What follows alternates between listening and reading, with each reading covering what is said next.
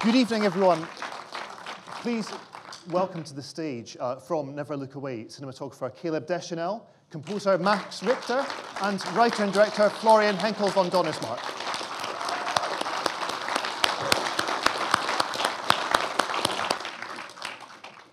Thank you so much. Congratulations all on the film. Florian, I want to start by asking you, this story is heavily inspired by the life of the artist Gerhard Richter, but it very pointedly doesn't use his name. So I was wondering, do you see it as being a biopic, or is it something else? No.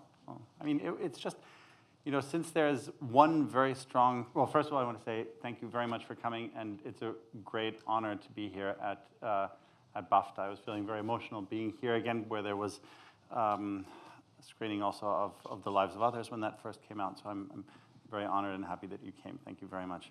Thank you.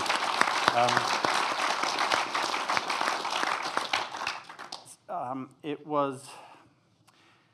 No, it's definitely not a biopic. I don't really... I have a little bit of a problem with the genre of biopics because I think you run into one of two problems. Either you stay so true to the actual facts of someone's life that even if you have a good dramatic idea, oh, this could happen, you say, no, unfortunately, I can't do that. He didn't have a sledge called Rosebud or something, or you veer so far from the facts that it's kind of unfair to call it a biopic. So I think, I think this was inspired by an element from Gerhard Richter, no relation to Max, from Gerhard Richter's life, but that's pretty much it. From time to time, I took a few more elements So the story was this: there's a very famous painting which is important in German art appreciation, and it was a picture of a very nice young girl holding a little baby in her arms. And this is a painting by Gerhard Richter based off a picture from his family album, and he explained this was his aunt, and this aunt, shortly after this photograph was taken, from which he painted the picture, she was murdered by the Nazis because she was schizophrenic. They had this program where they eliminated anything that didn't fit into their idea of building the master race with those genes, and hundreds of thousands of people were killed even in that program, which is, pales, of course, in comparison to the later, greater crimes against the Jewish people. And so, it's not spoken of, but it's yet another crime that the Nazis committed. And it was, so this was a big tragedy in Richter's life, in the life of his family. What a journalist uncovered, and this was just a spectacular uncovery in, I think, 2004 or so. He wrote a piece about Gerhard Richter and found out that after the war, Richter married a young woman of whom there are many beautiful paintings, and with her he had a child of whom there are also many beautiful paintings. And unbeknownst to all of them, the father of this girl had been a high-ranking SS doctor who had been the head of the clinic where Richter's aunt had been forced sterilized. And it was kind of, I met this journalist, and just by chance, I had an interview with him about something completely different. He was a very interesting man, and I started talking. He told me about this project, and I thought, wow, that sounds so interesting, because this could be like the perfect duel between, imagine a young artist living under the same roof as the person who created the very trauma that propelled him to become an artist, and now can he use his artistic intuition to defeat this man who's so much richer and more powerful and more intelligent and all that. And I thought, this is... And then he sent me his book, and, as so often, the reality... I mean, it was a beautifully researched book and everything, but the reality was just a little disappointing. It was... Richter had never known his aunt. He'd never done these pictures that I imagined that he did to intuit it all. He may very well have known about the fact that there was some connection. And I thought, well, I'm not a documentarian. I can do whatever I want. Why don't I make the film about the story that I think is more truthful somehow? And have it contain much more than just the story of one life with all of its coincidences. And so I used this starting point, this inspirational point, and developed the story. And then when I had it all in my head what I wanted to tell, I thought, what would be really interesting to kind of fully intertwine fiction with reality would be to get some more details from Gerhard Richter. Maybe he's pretty extreme in his pictures. He'll take a photograph that he finds interesting of a tourist being mauled by lions, and will just make a painting of that because he's that kind of person. Maybe he'll like this approach. And I wrote to him just out of the blue. I didn't, not through any connections or something. I just wrote him and said, I have an idea for a film that has to do with you in some indirect way. Would you be game for a meeting? And I thought, I just throw the story at him, and he'd tell me, well, look, this is where you're completely crazy, or this is amusing, but what does this have to do with me? But I liked the idea, and we had a good time talking. I ended up staying with him for several weeks and recorded, dozens of hours of conversations with him. In the end, we traveled to Dresden, to all the places of his childhood. And it was a very enriching, great experience, and allowed me to take elements from factual little details that make something real and put them into this screenplay. So in a way, there's through that extra time that I got to spend with him, that there's more of him in there than there would otherwise be. But it's a fiction, Caleb, given the pivotal importance of the mother and child painting that Florian mentioned, the exhibition at the end of the film is, there's a big autobiographical resonance in there, even if I think Kurt isn't fully aware of it at the time. And also it's heavily inspired by photographs. So to what extent were you looking at Richter's early paintings and thinking, okay, so there's something I can use here in depicting his early life that will lead the story to that moment where he's then able to put that into his own art? Wow. Well, for me, discovering something artistically, it's almost as if, what he discovers about his father-in-law is kind of the same as the process of him discovering his art. I think, to me, whenever we do something, there's a certain mystery to it that, that we're not really aware of what its origins are or where it comes from. And I think the thing that I loved about the movie, and Florian came to me before he actually wrote the script and approached me and literally spent 3.5 hours telling me this story over breakfast one morning. And by the time he was done, I was just too exhausted totally, to say no. I was so drawn in by the story because, to me, it sort of represented that kind of mystery of, where it is that what we do and where those things come from.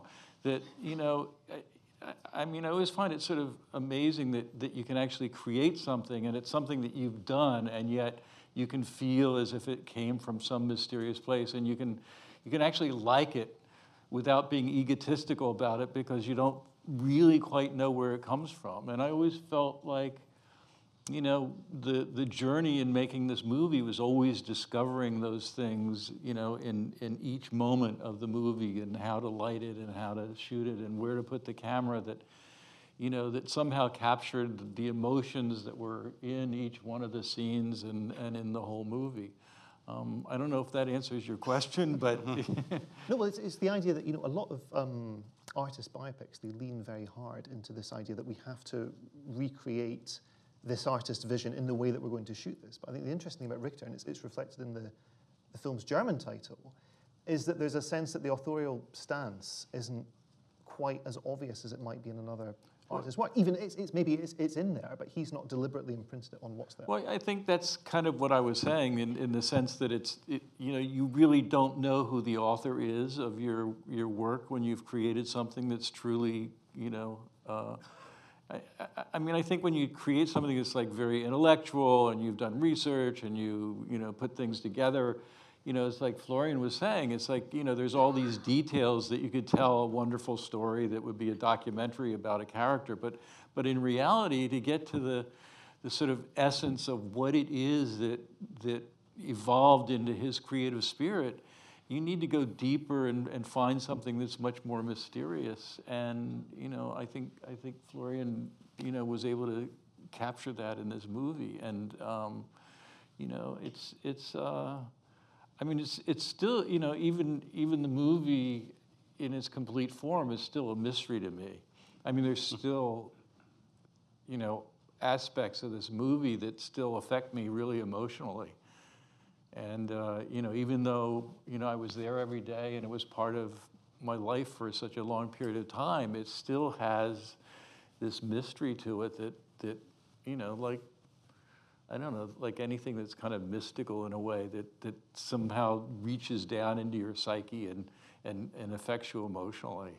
And I think, it's a rarity, and I feel lucky to have worked on this movie. Max, I gather you were involved at quite an early stage on this, or you at least saw the screenplay quite early on. Not really, no. I saw... I told him that this morning. No, Florian... So you're admitting it. Florian showed me... I sent him the screenplay. Yes, you did send it to me. And then we had a conversation where I always had the suspicion that you hadn't actually read it. But you've never actually confirmed it to me. I hadn't read all of it. I had read some of it. Okay. You insist on embarrassing Max in front of his audience. Okay, let me rephrase this question. Of what you had read at that point, what was it about the life of Kurt that was it what Caleb was saying, that this idea that you can intellectualize creativity all you like, but ultimately it's coming from somewhere deeper? I mean, was that something that resonated about this, or was it something else? Well, the big thing, I think, that drew me to the project was the questions it sets up, really. Kurt's creative work is a way to define himself and to discover himself and to discover how to live, and that fundamentally that's something that creativity does, for people who work creatively, and I think for everyone actually, there is this sense of using creative work as a way to kind of navigate from A to B through life. And I think that has a sort of strong gravitational pull in the film. So the film struck me as having very fertile questions in it that I wanted to sort of spend time with. And that's really what made me want to be involved. Given the different scale of the questions, I mean, you've got the very intimate stuff about Kurt's first his relationship with his aunt, and the way in which that sparks his creativity, and then obviously his domestic situation, but you also have this expansive historical backdrop. How do you kind of balance the scale of that? Because I think that kind of, it's like a four-note motif that you've got to introduce Kurt as a character is so kind of tiny and perfect, but then it seems to encompass so much as well. So how did you kind of land on that specifically as being, these four notes are going to stand for somehow everything here? Well, God, this is really interesting. I want to hear the answer to this. Well, I think my process is a mixture of sort of lots of conceptualization and blind luck. So really, obviously there's a lot of sort of ideas behind what's going on, but ultimately, really what I'm looking for is I'm looking for that quality of the material to start to take on a kind of intentionality, a sort of gravitational field. In the way that novelists talk about their characters suddenly doing things they weren't expecting them to do. That's really what I'm looking for in some musical material. And that really is something which can only happen in real time, sort of in contact with the images and the story. It really is very experimental and very sort of tactile kind of process. So it's really about trying to find things that feel, in retrospect, as though they were inevitable, even though you spent ages searching for them. So it's that sort of quality of inevitability. And that is something which, for me personally, I sort of arrive at experimentally. Did the Does that make any sense? No, it does. It does. And I'm wondering if the multiple bus horns at all resonated as just, this kind of the ultimate artistic experience, the purest artistic experience can just be this kind of bombardment of one tone. Right. Did the that bus sort of, horns? Yeah. The bus horns are great. Yeah. I mean, that's amazing. That sequence. Yeah. We actually. We had some bus horns, and we changed the bus horns, didn't we? I mean, we worked for a very, very of- long time on the bus Yeah. horns. But what I found always so interesting in working with Max is Max is incredibly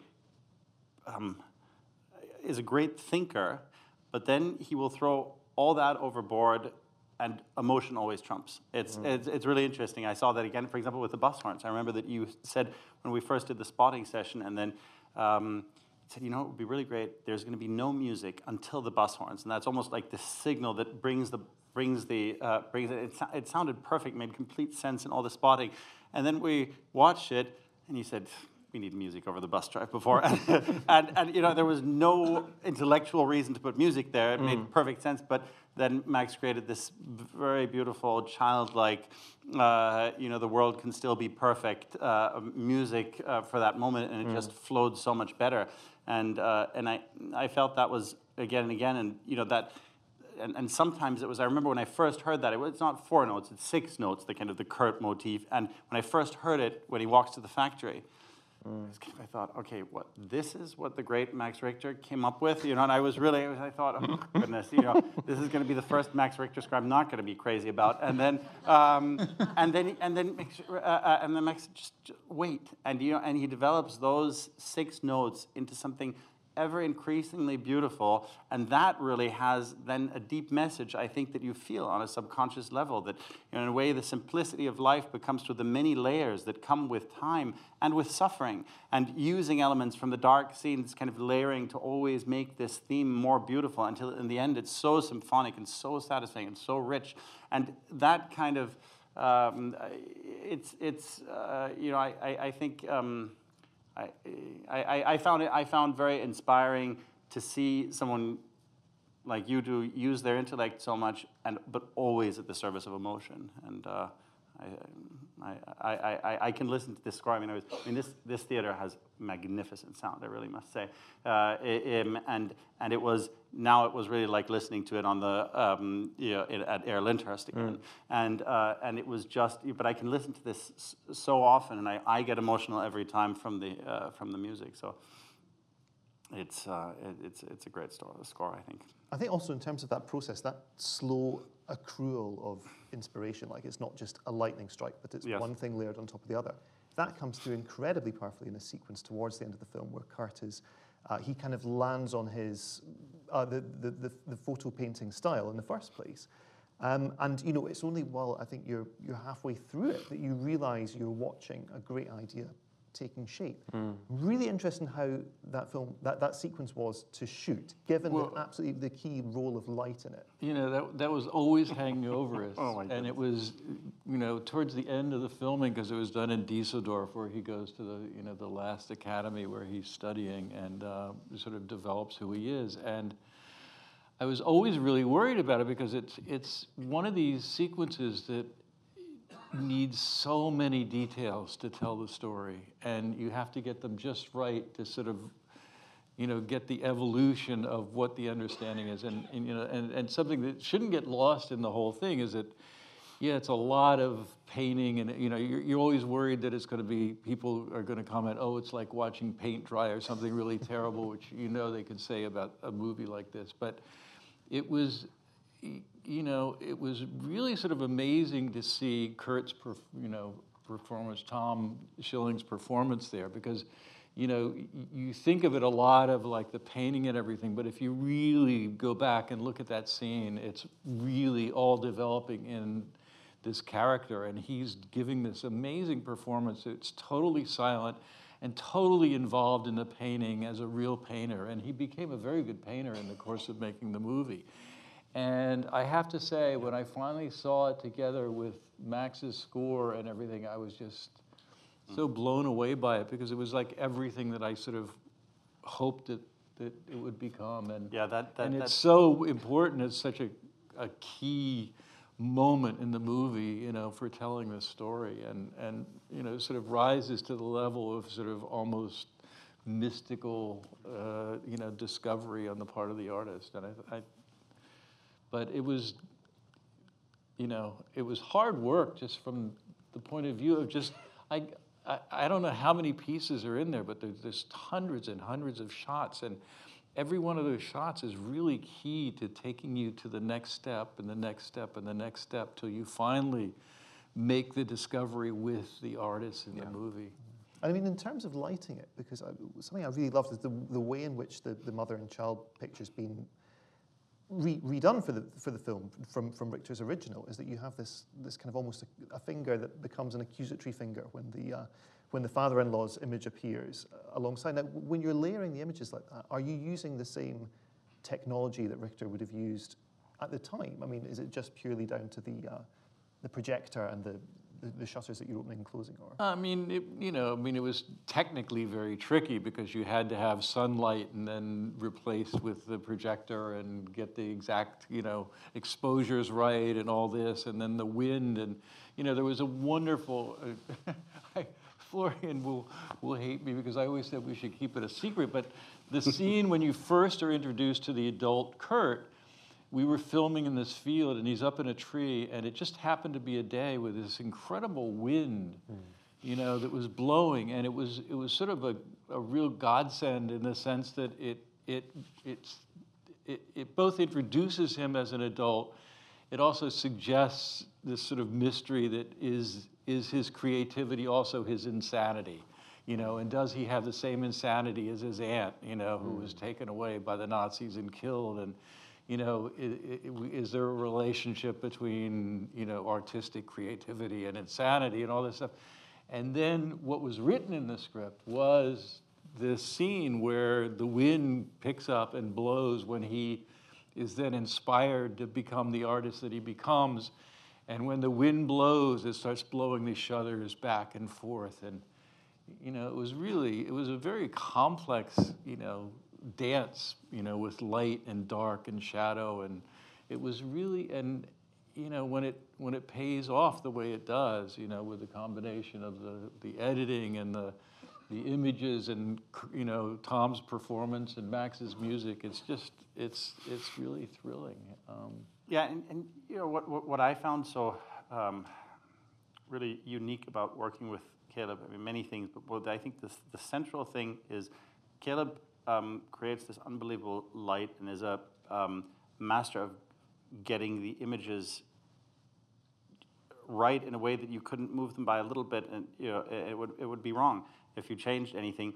But at the same, and of course, there's always a large technical crew. I mean, a complicated scene like that scene 136, that nightmare scene with the wind blowing and all the projections and all that was so incredibly hard to shoot.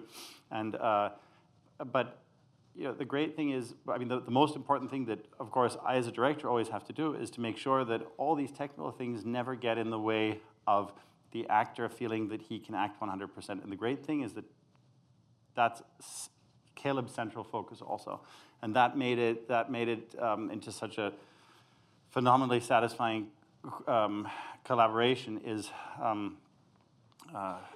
to have a director of photography who always puts the actors first. I mean, that's really very special. I think it also has to do with the fact that Caleb is married to a wonderful actress, Mary Jo Deschanel, and has two wonderful actresses as daughters, Emily and Zoe. And I think, you know, I've never met another director of photography who has this incredible understanding of the centrality of the art of acting. And so, you know, in a way, my family wouldn't let me. Yeah, exactly. So I mean, so it was just we really had a great atmosphere on set because of that. Because if the DP and the director are completely aligned on that, then nothing can come between that. You know, that's and that was so. I think we really managed at all times to have an atmosphere where the actors and we felt completely just safe to explore the idea that we were going for, and where the technical things never were at the forefront. Should we open this to questions from the audience? If you've got something to ask, please raise your hand. Start there, and the microphone just coming down. Sorry, my German's really rusty. It was work without author. Right. And you translated it to Never Look Away, and I'm just wondering what your thoughts are on that. Well, lovely film, by the way, but I thought I'd ask you a stupid question. Yeah, Sorry. it's so originally I wanted to call I like the English title better. It's originally I wanted that as the German title, but in German that Sie niemals weg sounds. I mean, German can be a harsh sounding language, and it sounds like a really tough command. You know, it sounds like you better not look away or else. You know, that's what it sounds like if you say Sie niemals weg. It just there's no way of making that sound like the gentle exhortation that it can be in English. And so I then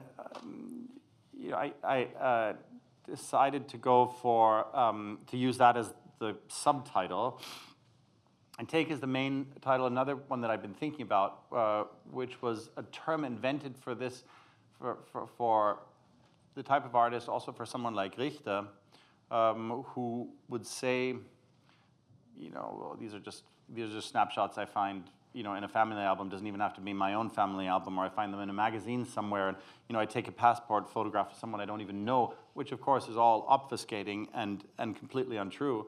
But the art historians kind of ate it up and said, well, you know, I mean, it's kind of like it's almost like automatic painting. You know, it's a body of work without an author. And in a way, my thesis here would be that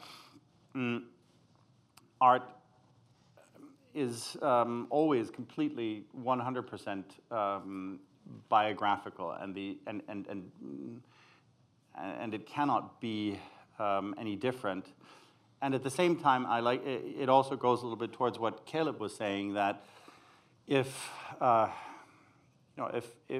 you do it right in a work of art, you're not the author of it. You're not kind of the creator of it. You're more like a midwife or something like that. You know, you're just someone facilitating something that had to be, and it's not, you know, you're not the Tarzan kind of making it. And so I always like titles that have multiple layers, but in the end, I think the German title turned out also to be a little too complicated. People just didn't get it, and so I was happy that in English, Never Look Away sounds better, and even in some other languages, they went for a translation of the English title. And also, there's another problem with work without author, is the word work in English, the first connotation that you have is not work as in oeuvre, but it's work as in hard work. And author, the first thing you think of is not the originator, you know, you think of the guy writing. So in a way, a faulty association would be something like originator without writer or something, and that just, I didn't want that either. So Let's go up here, yeah.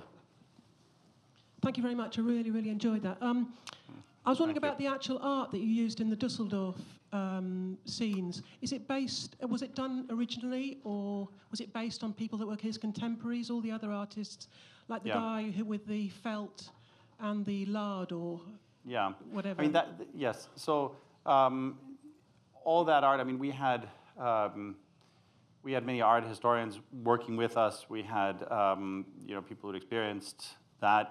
Even all the extras, all the students were all painting students from those actual academies. So all this art is based, yes, on real art of that time, but it's not a direct replica, but it just carries the spirit of that. But I mean, the one that's the closest to something actually existing is actually two things. Is the things done by the Professor Van Verten. That's very much based on Joseph Beuys's character. He was the great professor of monumental sculpture in Düsseldorf in the early 60s, who had this thought that to really continue making art, there has to be a clean break with everything that came before in Germany. And a break because, and he went so far as to say, of course, we have to eliminate content because it's infected with whatever led to, whatever was in Nazi Germany. And in the things that were before, what led up to that. So obviously content has to be, but even craft we have to throw overboard because that might be infected too. And so he really said, just do what is completely personal to you, and it was born out of a real political and artistic necessity in Germany, and was very, very attractive to people to say, okay, yeah, let's just start anew. Let's just do something completely new. And I think that this art became so influential because, in a way, that suddenly became attractive to the artists in New York or Paris or wherever also, to say, okay, well, we might not have the same necessity to part ways with everything from the past, but we can also benefit from it. And so this movement in art in Germany, from this nothing town of Düsseldorf, suddenly became very, very important. Yeah, so it's all based on something, but nothing's a direct replica. Go for one more question. I want to thank you for a very engrossing movie. I was blown away by it. What I thought was so refreshing was the actual fact that it starts out like your average World War II Nazi persecution thing, then goes into something else. I wanted to ask you about the visual style of the film. I mean, there's some really, that beautiful effect shot of the planes dropping, and I wanted to ask you more about how much of it was, in terms of the old Dresden and all that, what remains of that old town, and in terms of it, what did you recreate for visual effects? Oh yeah, that's it. That's real. I mean, these things were real production challenges because, yes, we had to somehow recreate the splendor of Dresden. We had to then show the destruction and the aftermath of the destruction, and then even some of the rebuilding. And I never wanted it to be, the central thing. So it had to be almost as if you had to show it as if nothing were, just in the background, so you not draw attention to it. So for Dresden, they rebuilt the first line at the river is rebuilt. Some of it not in a way that looks completely convincing. So what we did is Caleb shot buildings that were similar to the buildings that had been in Dresden before the destruction that we found in Prague and I think some in Munich, and then we tried to get the angles right so that we would be able to position it in that shot. So in a way, we enriched Dresden, not to be an exact replica, but to have that feeling of the Florence on the Elbe, as it was called, and to give us good vantage points. And then, yes, I mean for the destruction, I mean we tried to shoot as much real always. I have this superstition that over half of the image always has to be real. that somehow otherwise there's something digital that you'll latch onto. And that'll take you out of the reality. What was really hard was the destroyed Dresden that we were thinking first of doing with models, and did various experiments of doing little charred models, but also didn't quite look right. And then by chance, we heard about this place in Poland, a part of Poland that used to belong to Germany, Silesia, actually where my father's family is from. And so where some crazy mayor a few years back had thought he wanted to build a fully modern town, and just started demolishing this town with a wrecking ball, and halfway through ran out of money, and turned it into a movie set. Well, yeah, I mean, we turned it into a movie set. It was the weirdest thing because we had someone in the production design department tell us about this, and we couldn't believe it. Then they showed us pictures. We thought, well, I mean, with the right adaptations, we could turn it into something. And then our production designer and our team spent, I think, 2 months there. It was a really long time, creating the equivalent of these charred remains, removing all the weeds, rearranging the boulders, creating these pathways through the rubble, and then we enhanced a little bit with. And we had there actually a series of films made after the Second World War called Rubble films. Oh yeah. They were filmed in Berlin and Munich and various other places that have been destroyed, and they created these dramas around that. So you really got to see a lot of what it was like in Yes. that period of time, and it became a really great reference for us in terms of people, taking bricks and cleaning them off, and the way roads were sort of formed between all the rubble and that kind of thing. So Yeah, I remember there was even one film we couldn't get there was no copy of it, and then we found a print of it of Germany Hour Zero. I think it was by Rossellini, wasn't it? Right. And then we went to the film museum and watched. Our whole crew watched this film. It was a pretty strong but very depressing film about. So we had a real sense of what that looked like. I felt a big responsibility, and I think certainly all of the German members of our crew felt a big responsibility towards our parents' and grandparents' generation who'd lived through all that, to somehow capture what it felt like. And so we spent a lot of time researching that with somehow unhealthy pressure. But it was interesting. How deep that is.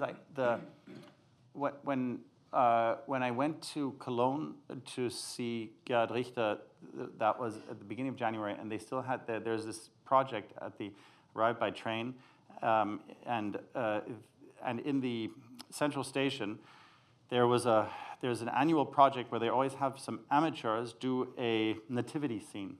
And put it kind of under glass in the central station. This time, a group of architects, retired architects, had created the nativity scene that year, and it was just a bombed-out church, just a Cologne church that locals knew how it looked when it was completely bombed out. So you saw just the charred remains of this church, but recognizable to people from Cologne, and then you had Mary, Joseph, Jesus, and the animals, in the rubble in the middle of the church. You had the three kings in their traditional garments coming, bringing them their offerings.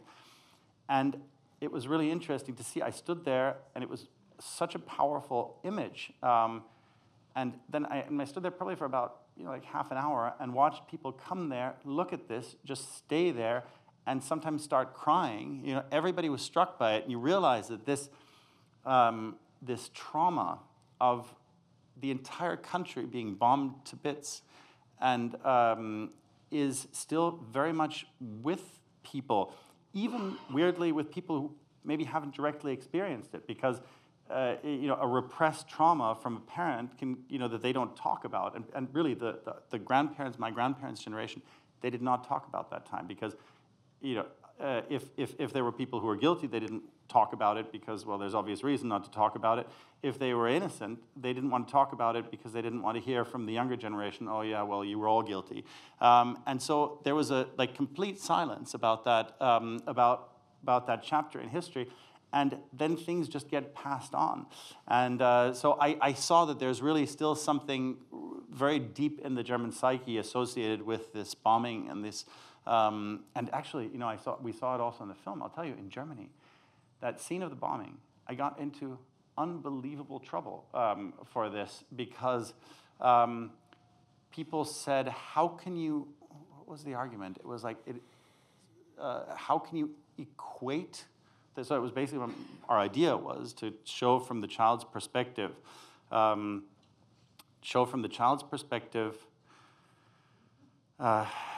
just all this senseless suffering, which to him is it's just suffering. That's all it is. His classmates being bombed to bits, he doesn't understand the reason behind it. His aunt being murdered, he doesn't understand the reasons behind it. His uncle's being shot on the Eastern Front. Why is that? Why is to him, it's just losing people he loves. And Max had this brilliant idea to say, let's use Handel here, because he represents that, German-English connection more than anyone else, except perhaps you. And it was a really, I think, then we did something a little illegal to that music, and I think it turned really beautiful. In Germany, there was, some people were outraged over the fact that you would show the suffering of the perpetrators, das Leid der Täter, because that's not done. And those of you who know Germany a little bit will probably be able to find your way into that convoluted thought, but it is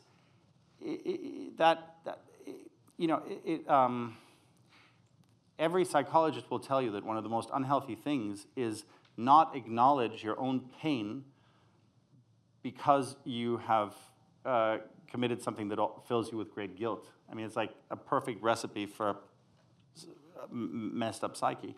But that is, of course, exactly what happened with all of Germany. Understandably, no one wanted to hear about the suffering of the German people because they'd inflicted so much suffering on the world, or so much suffering had been inflicted in the name of Germany. And so this somehow got repressed. And here suddenly is a scene where you show the bombing at the same time as this girl being killed in their eugenics program, as the dying on the Eastern Front. And to equate suffering with suffering went against a German taboo and how this is being told. And people went crazy. It was really interesting. Yeah, I mean, I knew there was going to be some of that, but it was very interesting to observe that. You spoke of a great German-English connection. We've had a great German-English connection here tonight, I think. Thank you very much. Oh, thank you. Thank you.